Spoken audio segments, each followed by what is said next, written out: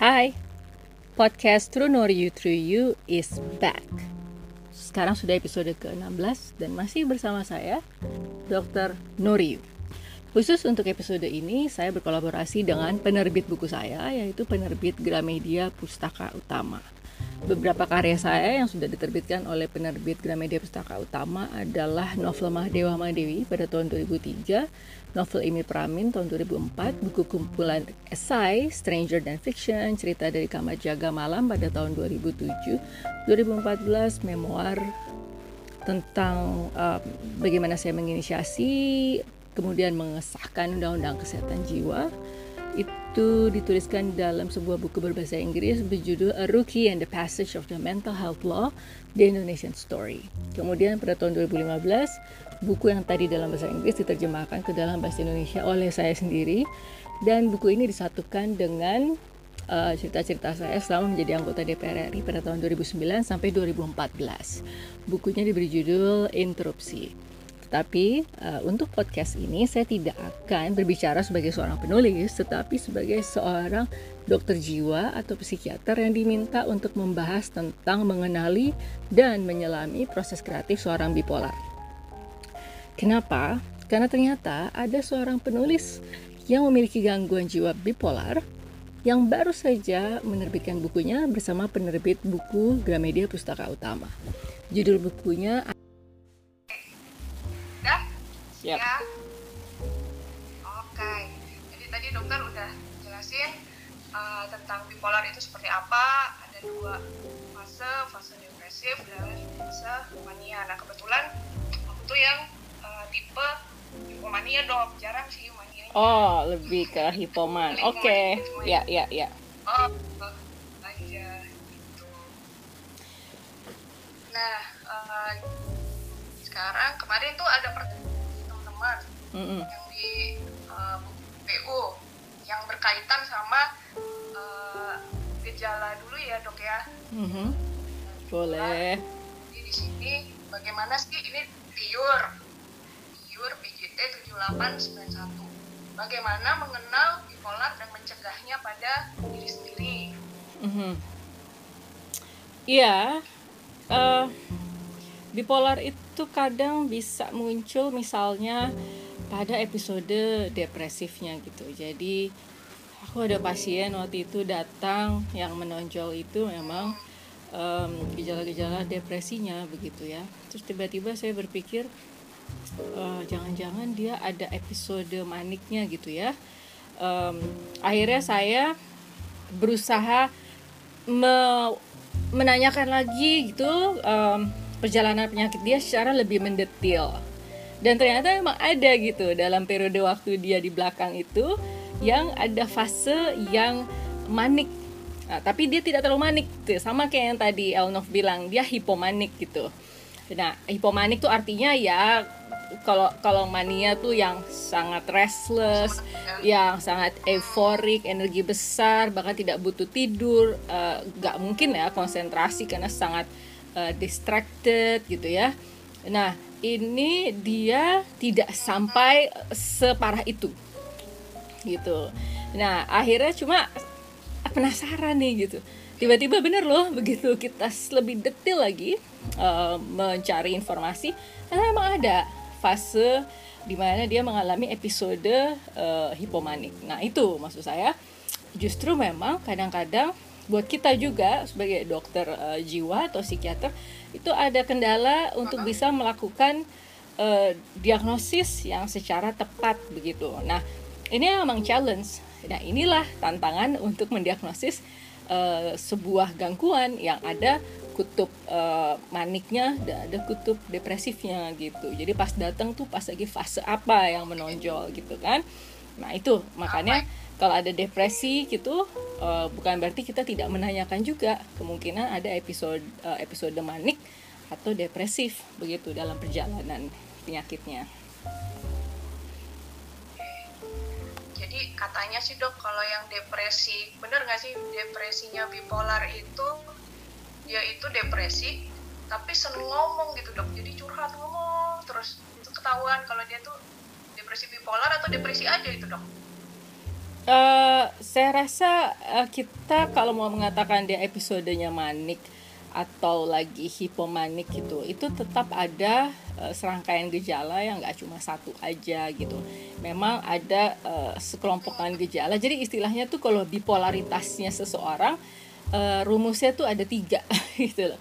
Misalnya 3 atau lebih dari beberapa gejala gitu ya. Misalnya gagal berespon, misalnya gini, punya profesi yang banyak begitu, profesi yang banyak, tetapi tidak ada yang benar-benar dia bisa mendalami begitu, jadi berganti-ganti banyak gitu, tapi tidak ada totalitas begitu di situ.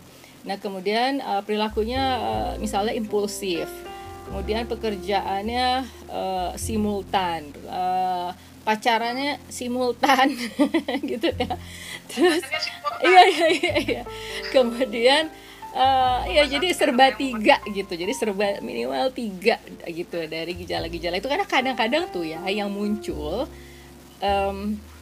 tidak serta-merta mengatakan gejala saya ini bergejolak sekali, emosi saya, kemudian pikiran saya racing gitu, ada flight of ideas, pikiran yang meloncat-loncat, kadang-kadang nggak begitu gitu. Nanti kalau di ulik-ulik dari keluarganya, aduh dia ngabisin uang deh, itu belanja-belanja ngapain dia beliin temennya tuh barang-barang sebenarnya nggak perlu gitu ya misalnya gitu. Iya sih pusing banget tuh, pacar aku banyak banget gitu katanya gitu. Jadi serba simultan dan banyak dalam satu waktu. Nah jadi emang ada rumusnya gitu, nggak bisa hanya satu aja. Nah nanti kalau dikorek-korek lagi sebenarnya kita bisa mendapatkan kumpulan gejala yang lebih lengkap gitu. Oke dok. Nah, kalau bagi apa ya, mungkin teman-teman yang mereka punya talent nih dok, talent di menulis misalnya, atau melukis, atau seni musik gitu ya, atau teater gitu. Nah, dengan adanya mood swings ini tuh, ini ada kaitannya juga sama pertanyaannya si Regen underscore Zhang, apa Instagramnya GPU, mood swing dan gangguan konsentrasi ketika berkarya. Kan sering banget tuh dok, kayak terfraksi gitu-gitu. Itu gimana dok? Tau nggak Elnov, aku juga barusan terdistraksi. sorry pertanyaannya apa Elnov? Ada kaitannya sama kita dokter. Iya gimana oh sorry pertanyaannya apa, satu kalimat. Kalau apa Elnov tadi pertanyaannya? Oke, dok. Pertanyaannya ya. Bagaimana mengatasi mood swing dan gangguan konsentrasi ketika berkarya? Oh gini, mood swingsnya tuh harus terdiagnosis. Harus ya? Itu sudah pasti terdiagnosis atau belum, ya kan? Suaranya agak kurang jelas lagi deh dok. Suaranya agak kurang jelas lagi, mungkin sinyalnya atau kurang pas. Aku iya coba nih, ini ya, share pengalaman aku ya. Iya. Okay. Untuk mengatasi mood swing itu malah ketika depresi gitu ya, atau ketika kita lagi pemania, itu kayak ide itu atau karya itu malah lebih ngalir gitu. Jadi kayak mungkin kalau nggak tahu ya dok, mungkin aku sih lagi belajar hipnoterapi juga, belum selesai di Gunawan Institut Surabaya. Jadi di situ aku tahu ada istilah namanya trans. Jadi ketika kita ada di kondisi trans, itu mungkin kita bisa mengeluarkan kayak kemampuan kita itu yang kadang ketika kita sadari itu kayak nggak mungkin kita lakukan gitu. Itu gimana itu dok kalau secara medis? Kalau hipnoterapi gitu, hipnoterapi klinis saat ini udah banyak juga kan ya dok ya? Ya, oke, ini suaraku jelas nggak ya? Aku bingung nih karena wifi ku sinyalnya full tuh, jadi aku nggak ngerti apa yang aku harus berbuat apa lagi untuk membuat sinyal wifi ku lebih dari normal. Oke. Coba dokter pakai paket data kemarin, aku latihan begitu. Oh. Jadi aku paket dataku lebih nggak mungkin lagi. Paket dataku sinyalnya buruk banget. Nah itu jelas tuh katanya, suara jelas. Sinyalnya malah buruk. Iya, ini dia bilang jelas kok suaranya. Iya, aku juga. Nah sekarang suaranya Elnov yang putus-putus. Dengar suara dokter agak. Oh gitu. Iya. Oke teman-teman, suara siapa yang putus-putus? Iya nih. Suara Oke. aku, suara dokter Nori ini. Oke, udah ya. Kayaknya udah jelas Siapa deh. yang lebih jelas? Kita ambil foto. Oh, Oke, suara jelas, cuma gambar dokter kurang jelas. oke. Iya, iya, iya. Nggak mungkin ini karena satu waktu banyak sekali yang melakukan IG live. Malam ini banyak banget loh yang lagi IG live. Iya, ini termasuk kalau di kategori Rush hour, prime rush. time nih ya, Dok. Ya, ini benar-benar sama kayak macet di jalanan, rush hour. Oke, Nah, apalagi kalau malam menurut minggu, jadi kayak orang kantor ya, jadi kerja pada Instagraman. Sebentar oke, sebentar. Oke, sambil nunggu. Tunggu ya, aku coba. Kayaknya paket data tuh sama aja.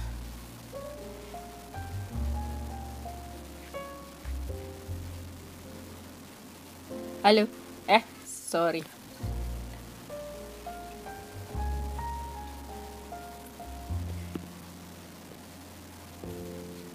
Aku nomor WA-nya loh. Dan aku langsung WA sangat menyemangati aku. Jadi di situ sebenarnya bagi aku sendiri yang bipolar gitu, aku merasa dukungan-dukungan yang seperti itu tuh sangat mensupport aku gitu.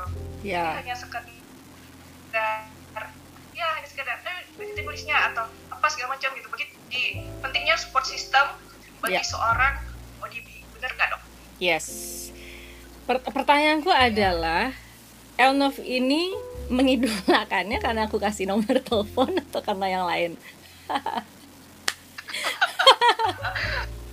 No. Aku mengidolakan dokter karena dokter psikiater dan pasti sudah tahu lah. Aku nggak perlu menjelaskan segala macam. Beda halnya ketika aku menjelaskan sama orang awam tentang kondisiku gitu ya. Kebetulan dokter penulis gitu, jadi seneng banget deh. Aku seneng banget mengetahui ada seorang psikiater penulis. Wah, ini akan menjadi apa ya? Itu menjadi motivasi aku sih, Dok. Ya. Apalagi dokter sudah menerbitkan 2 buku, teman-teman. Gitu. Aku aja masih yang buku perdana gitu ya. Ini buku aku by the way. Yang belum pada pesan, ayo pesan cepetan. Iya, masih pre-order. Ya udah pre-order lah. Iya, masih pre-order gitu. Ya, kadang ada hal-hal. Ya satu lagi tuh, Dok, kalau misalnya dari sisi ODB sendiri mudah kecewa.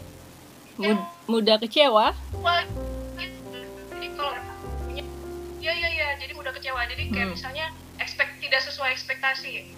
Nah, aku itu set sebenarnya pengen launching pada saat dunia. Jadi teman-teman, hari bipolar sedunia itu diperingati setiap 30 Maret. Nah, aku pengen pada saat hari bipolar itu aku terbit gitu. Nah, ternyata kan kemarin kita lagi PSBB tuh gitu. Jadi lalu akhirnya baru sekarang gitu.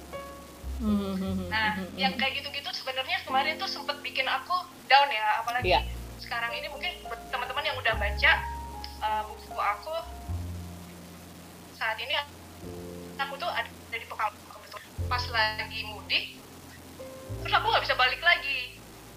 Dan memang karena aku di rumah ini sama mereka, jadi aku pikir mereka di usia udah 60 tahun, 70 tahun, aku harus ada lah at least gitu. Dan itu akhirnya bukan hanya mengkarantina mereka, tapi mengkarantina aku juga. Aku jadi nggak bisa kemana-mana karena ketika aku pulang mungkin aku membawa virus gitu kan, berpotensi bagi mereka. Jadi sebenarnya itu aku seperti yang sangat gitu, kayak untuk keluar dari kondisi ini susah banget. Tapi akhirnya benar kata dokter tadi gitu, jadi kayak mencari mencari keluar dari kondisi yang gak nyaman gitu. Ya, ada memang ada discomfort itu gitu kan. Jadi benar ada ya itu tadi, karena ada iritabilitas gitu kan pada orang dengan bipolarity gitu. Jadi selain gejala-gejala yang mood yang excited dan lain sebagainya begitu. Jadi memang irritability-nya juga tinggi gitu ya orang-orang dengan bipolaritas, which is okay, dan kadang-kadang tidak dengan terapi agak sulit ya. Menurut Elnov, kalau menurutku karena ini kan butuh untuk menstabilisasi mood. Kalau untuk stabilisasi mood itu memang akan berperan yang namanya mood stabilizer gitu kan. Tapi seperti yang saya katakan, gangguan jiwa itu udah satu paket. Satu paketnya dengan apa? Dengan yang namanya distress dan disfungsi. Oleh karena itu tidak cukup hanya ke seorang psikiater mendapatkan psikofarmaka atau obat, mendapatkan psikoterapi begitu ya. Misalnya dikasih cognitive behavior therapy, bagaimana kita harus exercise pikiran kita sehingga itu akan berdampak juga ke perilaku kita yang lebih produktif gitu misalnya. Nah, menterapi diri sendiri. Ya, jadi akhirnya dibutuhkan yang namanya support atau dukungan dari lingkungan. Nah, jadi begini, memang yang kekhususannya pada bipolarity ini adalah begitu banyak references ya, atau referensi-referensi yang menggambarkan bahwa orang-orang yang kreatif itu emang sedikit banyak, nggak semua lah ya, ada yang mempunyai kelebihan secara apa istilahnya creative genius ya. Misalnya pelukis pasti semua pernah ya, di Belanda pasti sempat ya, kan International Bipolar Day itu diperingati untuk lahirannya Van Gogh, pelukis Van Gogh gitu ya.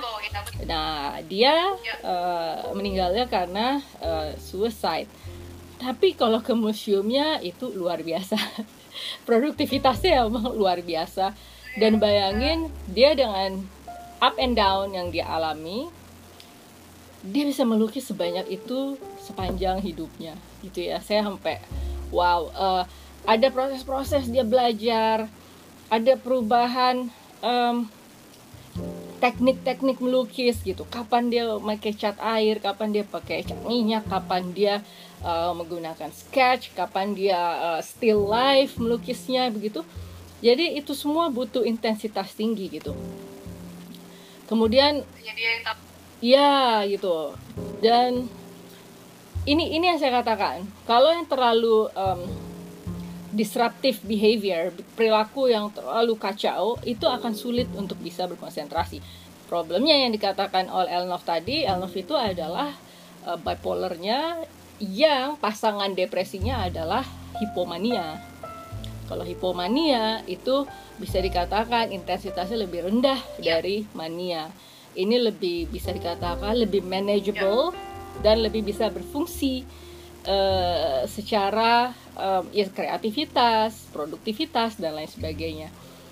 Nah, kayak misalnya kemarin yang buku saya yang tadi dipegang sama Elnov yang Jelajah Jiwa Hapus Stigma, itu kan dua pelukis yang mengakhiri hidupnya.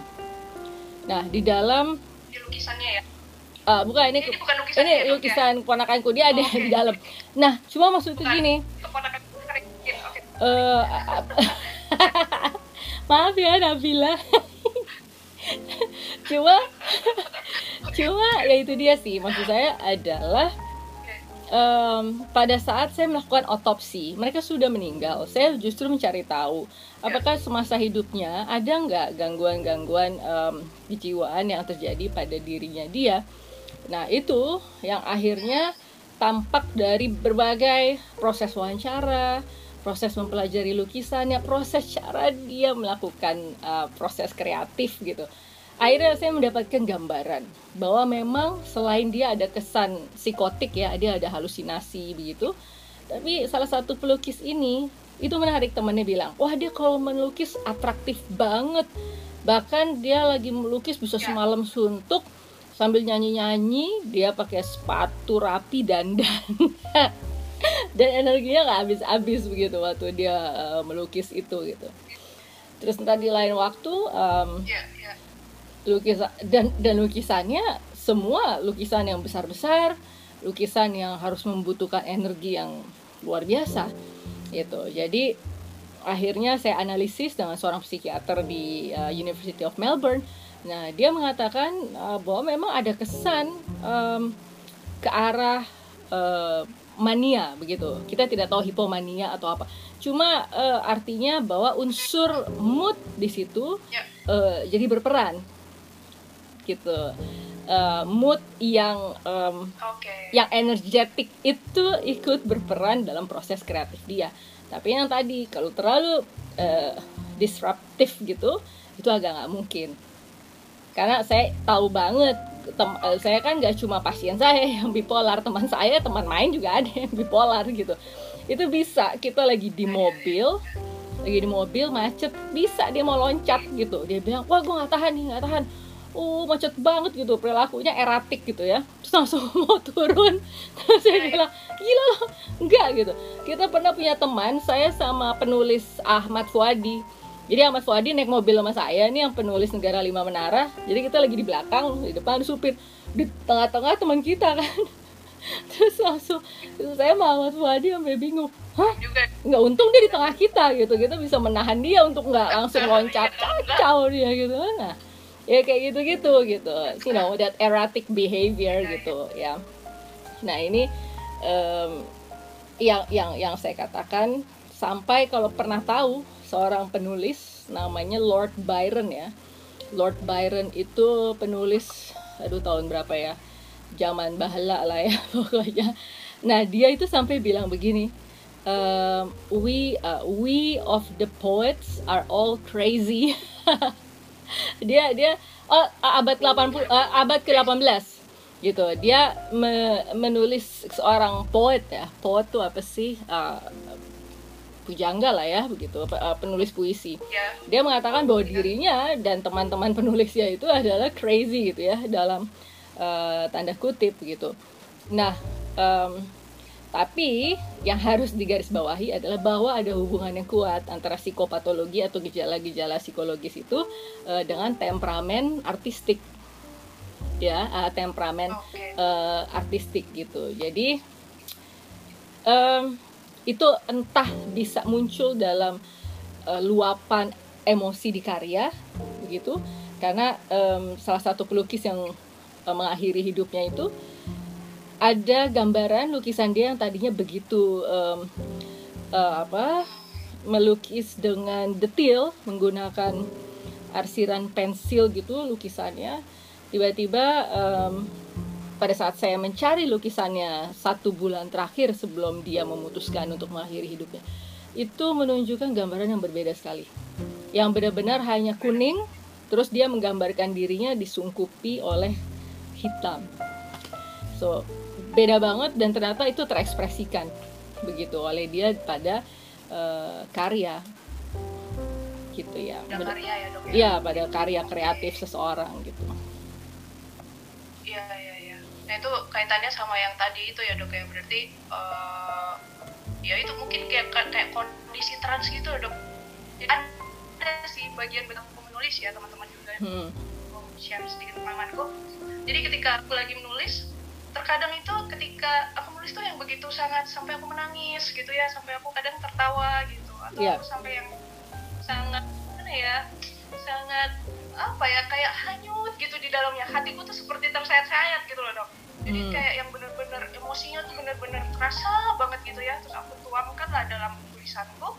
Lalu tiba-tiba setelah udah berapa saat gitu ya, aku baca lagi, aku kadang suka nggak ngerti, aku pernah menulis begini, really gitu, aku bisa menulis begini gitu. Nah itu tuh gimana itu dok kalau Iya. Jadi bisa masuk ke dalam kondisi trans itu adalah cita-cita dari setiap penulis. Jadi enggak, karena saya kan juga, jadi gini, saya waktu pertama kali nulis novel itu kan independen, diterbitkan tahun 2003, udah lama banget. Kemudian akhirnya diterbitkan oleh Gramedia Pustaka Utama tahun 2003. Editor saya Mbak Mirna tuh di tahun 2003. Nah, Buku pertama saya judulnya Madeo Dewi. Jadi saya menuliskan itu, saya merasa I was in trance gitu. Eh, karena begini, kita tuh pikiran kita ada begitu banyak distraction ya. Nggak usah bipolar deh, kita aja siapapun pikirannya ada aja sama kan. Coba deh lagi sholat, coba kalau lagi sholat siapa yang bisa fokus? Pasti ada aja tiba-tiba keinget, aduh lupa tuh gue belum ini gitu, padahal lagi berdoa gitu kan, tapi pikirannya kemana-mana gitu. Padahal sholat itu sesuatu yang transcendental gitu kan. Nah itu pun kita tidak bisa fokus lagi menulis gitu. Nah akhirnya pengalaman saya adalah waktu itu saya sakit gejala tipes. Jangan-jangan mungkin karena ada demam kali ya. Jadi efek demamnya itu ya yang membuat menjadi masuk dalam trans.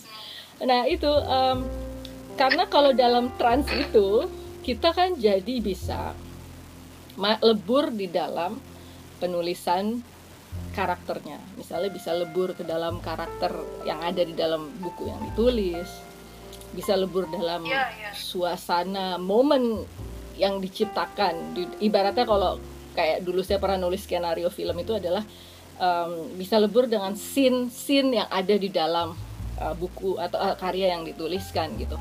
Nah ini butuh mampu melepaskan diri dari realita gitu. Nah untuk kita lepas dari realita, kita kunci kamar, lampunya mungkin diredupkan, ya pasang lilin, pasang aromaterapi, pasang musik begitu, bahkan tutup tirai begitu ya. Nah itu gitu. Iya, jadi kan suasana-suasana kayak gitu sama kayak orang mau meditasi kan. Iya. Jadi kayak menarik diri dari menarik diri dari dari kehidupan gitu loh Dok. Jadi kayak punya dunia sendiri.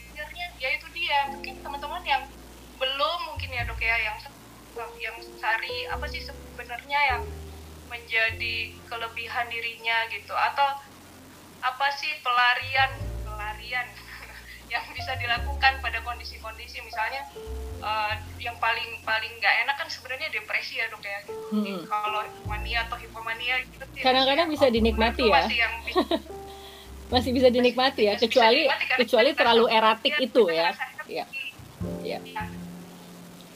Nah ini mungkin mencari tahu apa kira-kira yang itu menjadi nilai apa ya, menjadi kelebihan diri, menjadi potensi, lalu coba dikembangin. Gitu. Nah mungkin di anomali sih aku ada cerita pengalamanku, tapi aku tuh dulu aku bekerja, lalu aku berhenti dari pekerjaanku tiba-tiba karena aku ngerasa aku tidak nyaman dengan diriku. Sebenarnya bukan tidak nyaman dengan pekerjaanku, aku bekerja di kantor di suasana pekerjaan yang sangat aku sukai gitu ya, karena satu Dok, aku nggak perlu pakai heels dan nggak perlu pakai rok, jadi aku bisa pakai celana jeans, polo, dan sneakers gitu di persepak bolaan. Jadi aku pikir fun gitu ya, gitu aku bisa bekerja dengan kenapa ini menjadi tidak menyenangkan lagi bagiku gitu. Lalu akhirnya aku mencari tahu, dan kebetulan waktu itu aku bertanya sama tanteku, aku ada tanteku nonton. Jadi aku tanya tanteku yang kebetulan adalah istri dokter di Magelang, kita referensi sama kemana aku bisa mencari tahu apa sih sebenarnya yang menjadi masalah gitu. Nah waktu itu aku ambil tes memang MMPI 2 ya Dok ya, MMPI 2. Nah dari situlah aku terus akhirnya berlanjut tuh, aku ambil psikotes sama segala macam, dan akhirnya aku mengetahui bahwa oh ya aku ternyata punya hobiku adalah menulis gitu. Dan itu yang aku lakukan sebenarnya tanpa aku sadari dari sejak aku masih sekolah. Jadi ketika aku SMP tuh aku ingat aku pernah bikin cerpen, yang cerpennya cerpen anak SMP gitu loh Dok, kita suka sama siapa yang gitu kan, terus kita bacain ke teman-teman kita gitu, karena memang waktu itu aku agak sekretif dengan perasaanku ke orang lain. Akhirnya aku share-nya juga sangat terbatas. Iya. Gitu ya, orang tertentu, dan aku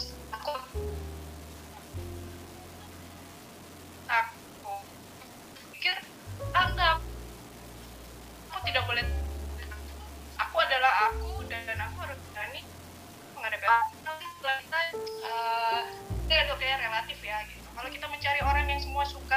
juga nggak ada gitu kan. Pada akhirnya kita harus bisa keluar dari perasaan itu. Jadi akhirnya muncullah buku ini. Akhirnya aku memberanikan diri untuk mengirim ke penerbit, dan penerbit satu-satunya yang aku kirimin adalah kenapa hanya ke Gramedia Pustaka Utama. Aku nggak mengirimkan ke penerbit lain. Aku pernah baca. Ditolak sih Dok dulu di awal. Oh, nggak apa, nggak usah diceritain ditolak ya, pokoknya dari terbitin. Jadi ditolak karena dulu aku masukin tadi ada kaitannya dengan rasa takut aku untuk menjadi diriku. Jadi aku kisah hidupku tuh aku balut dengan kisah-kisah non fiksi, kisah-kisah fiksi.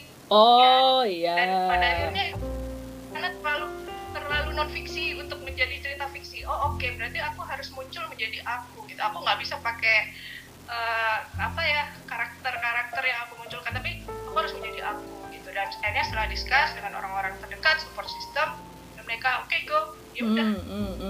Itu dibantu juga sama Om Nur Kamasardi. Ya udah, akhirnya kita memberanikan untuk mengirimkan lagi walaupun ditolak. Itu namanya cinta, ditolak tetap maju ya. Oh iya dong, jangan pakai dukun bertindak, tapi pakai upaya real, nyata begitu kan. Nah, ini aku mau sorry, aku tadi baca sepintas. Jadi ini kira-kira mungkin sesuai dengan yang dialami oleh Elnov, dan ini penting untuk pendengar yang lain juga tahu begitu. Jadi memang ada hubungan ya, kalau saya baca di jurnal, antara kreativitas dan fase hipomanik. Ya, hipomanik. Jadi ada pada saat diteliti gitu penulis dan seniman bahwa gejala-gejala mereka pada fase kreatif itu justru memang mirip dan sesuai karakteristik dari orang hipomanik gitu. Jadi ada gambaran seperti itu. Nah kemudian gaya-gaya kognitif ya, cara berpikir orang hipomania, yaitu yang over inclusive thinking gitu ya. Ada richness of association, jadi asosiasi yang begitu kaya begitu ya, dan kreativitas yang original gitu. Nah ini merupakan bagian dari style kognitif dari hipomania gitu loh. Nah ini menarik kan. Jadi memang ternyata pada saat proses kreatif itu dikatakan ya, itu proses yang mirip dengan gejala-gejala hipomanik gitu, seperti karakteristik hipomanik, baik secara kognitifnya maupun dari gambaran gejalanya gitu ya, gejala-gejala yang malah terpakai gitu pada fase hipomanik seseorang. Nah, contohnya tadi kan saya dibilang ya, ada Hemingway, Van Gogh, Virginia Woolf, pasti pada tahu dong Virginia Woolf yang filmnya diperankan oleh Nicole Kidman. Tapi kalau misalnya itu kan mereka itu sudah menghasilkan karya dan menjadi pelukis terkenal, penulis terkenal, lalu mengakhiri hidupnya itu gimana dok? Kan jadi enggak. Jadi bukan berarti mereka tidak bukan berarti mereka tidak apresiasi gitu apa yang mereka hasilkan. Jadi seperti yang terjadi pada Hemingway. Bayangkan Hemingway itu seseorang peraih Nobel sastra. Ya. Sukses hidupnya. Rumahnya indah banget. Selama dia hidup di Kuba, dia punya kapal, dia punya tower untuk menulis begitu. Di mana dia menancapkan jejaknya, di situ dia menjadi orang yang luar biasa, memberikan kesan. Dia ke Prancis, itu Simone de Beauvoir, Sartre, para filsuf-filsuf hebat itu semua terkenang oleh gaya penulisan seorang Hemingway. Jadi waktu itu orang masih sibuk dengan psychoanalysis type of writing ya, cara penulisan yang psychoanalytical. Tapi seorang Hemingway bisa menggunakan bahasa-bahasa direct yang menurut mereka lebih bisa menggambarkan situasi saat itu pada saat sesudah Perang Dunia. Nah ini gitu. Jadi saya yakin betul dia mengapresiasi begitu. Tapi dia jatuh dalam fase depresif yang mungkin tidak tertangani. yang unbearable itu gitu. Jadi Iya. saya melihat no, kayaknya dia full of life. Saya sampai pergi ke bar-bar, kafe-kafe tempatnya Hemingway nongkrong di Kuba, di kota Havana. Saya ke La Bodeguita, Iya. saya ke macam-macam tempat untuk melihat jejak seorang Hemingway. Di situ sampai ada patungnya Hemingway karena dia sering nongkrong di situ. Kalau happy hour gitu-gitu, seorang Hemingway nongkrong tuh di kafe-kafe itu. Nah, ini ya artinya bukan berarti, saya sih melihatnya bukan mereka tidak appreciate keberhasilan dalam hidupnya gitu. Jadi maksud saya jangan terhantui bahwa keberhasilan saya nih bisa menerbitkan buku, keberhasilan saya saat ini itu menjadi sesuatu yang tidak ada artinya. Tapi ini adalah sebuah gangguan yang memang sangat kompleks. Bahkan seorang psikiater pun bisa salah menegakkan diagnosis. Karena ini harus detail, harus teliti. Nah, itu ya. Dia menulis memoir. Ya. Termasuk si Nadia Koskouner. Buku pertama yang saya pelajari, yang saya baca dan memberikan gambaran tentang bipolarity itu adalah karyanya Nadia Koskouner. Judulnya adalah High Tide, Low Tide. Ada di ya, ya saya sebutkan di buku ini. Nah, itu that's the first book gitu. Itu buku pertama yang saya masih sekolah spesialisasi di FKUI. Low tide ya, dok. Ya. Jadi dia menyebutkan itu seperti pasang dan surut di laut gitu. Jadi saya benar-benar mendapatkan gambaran gitu dalam kehidupan seseorang dengan bipolarity itu gitu. Jadi oke. Seperti itu ya, dok. Nah, ini waktu kita tinggal kurang dari 10 menit nih, dok. Mungkin 8 menit mungkin ya. Nah, sekarang kita akan coba menjawab pertanyaan-pertanyaan dari teman. Yang di layar banyak nih. Ini kebetulan akan yang mau anonim. Ini yang di layar banyak banget pertanyaan yang di layar. Iya, di layar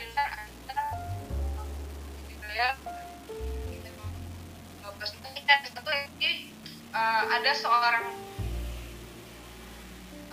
dia cerita orang dia sudah punya suatu hari mengajak saya untuk berkolaborasi juga bersama dia menulis buku.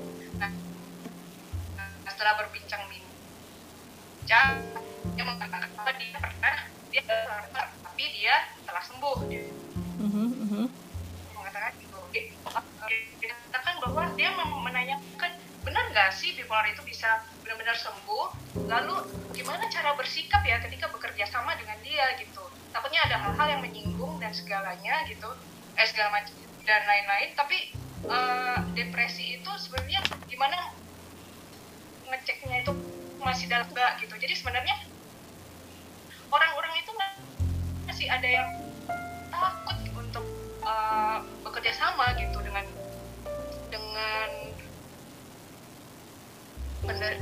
penyintas bipolar gitu. Nah, ini kebetulan sih menulis buku. Ya, jadi memang yang menarik adalah kadang-kadang kalau kita mau bekerja sama dengan seseorang yang kita tahu punya riwayat bipolar, itu kadang-kadang kita juga harus menata hati. Karena pernah kita yang mau bekerja sama ya sama orang yang bipolar. Karena apa? Kadang-kadang yang pada fase maniknya itu dia bisa punya ide banyak sekali begitu, bahkan idenya yang luar biasa, yang nanti pada saat dia dalam kondisi stabil begitu, dia udah tidak excited lagi. Padahal kita yang misalnya yang diajak ngomong itu udah excited. Terus tiba-tiba dia bisa yang kayak gitu, terus kayak enggak, udah kayak gitu. Nah ini saya rasa salah satu resiko dalam kita punya relasi dengan orang dengan bipolar gitu. Jadi kita harus memahami, jangan melihat itu sebagai sebuah bentuk kelalaian atau kurang ajar. Lebih parah lagi kan, wah kurang ajar nih, gue udah serius gitu, ternyata dia nggak ini gitu kan. Nah ini gitu, ada hal-hal yang memang simptom yang harus dipahami gitu, ya kan? Jadi kita harus memahami gitu. Ya, jadi jangan sampai kita itu bukan juga kita menganggap remeh atau kita tidak punya ekspektasi apa yang bisa dia lakukan, enggak, tapi bahwa memang ada ide-ide yang bisa dieksekusi dan ada juga ide yang tidak bisa tereksekusi gitu. Nah, karena kalau kita tidak menggunakan, jadi gini, bahkan psikiater pun harus tahu jenis-jenis obat tertentu yang mana moodnya itu tidak akan mengalami switch. Misalnya, jangan sampai kita memberikan obat yang sebenarnya kita berharap untuk menangani mood dia yang sedang naik. Jangan sampai malah berbalik dia switch, turun, jatuh ke kondisi depresinya. Itu jangan sampai. Tapi itu dia, it's the art of the therapy juga untuk psikiater untuk melakukan itu. Nah, jadi sama kayak kita tadi menghadapi dia yang punya banyak ide. Jawaban yang sama untuk pertanyaan Astrid dengerin Astrid. Ada teman aku dok Astrid. Oke. Terus Mbak, ini ya dok ya, untuk teman-teman yang makasih banget ini udah pada bersedia mendengarkan kita ngobrolin tentang proses kreatifnya seorang bipolar. Ini ada pertanyaan nih, Dr. Noriu dari Markus. Kalau anxiety disorder apakah dapat diobati tanpa obat-obat penenang yang dapat menyebabkan ketergantungan? Anxiety itu kan ada yang bisa sampai menimbulkan disfungsi yang kita sudah tidak tahan lagi, atau distress yang kita rasa sudah unbearable gitu. Jadi dan yang lain adalah apabila gangguan itu sudah mulai menimbulkan bahaya. Jadi indikasinya adalah satu, ada risiko menyakiti diri sendiri atau menyakiti orang lain, ya. Kemudian juga distress yang unbearable gitu. Kemudian disfungsi yang juga membuat dia merasa semakin down karena dia tidak bisa melakukan apa-apa, atau ada stigma yang begitu luas di masyarakat. Nah, kalau sudah seperti itu, maka menjalankan proses terapi itu menjadi sesuatu yang tidak bisa dicegah, inevitable gitu. Tapi nggak usah berkecil hati gitu kan.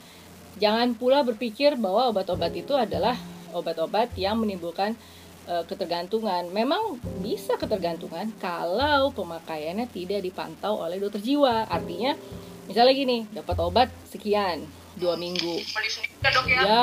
Habis dari dokter bukan balik ke dokternya, lanjut gitu. Akhirnya nggak ada resep, ketangkep oleh BNN. Karena pakai benzodiazepin ya. Dokter.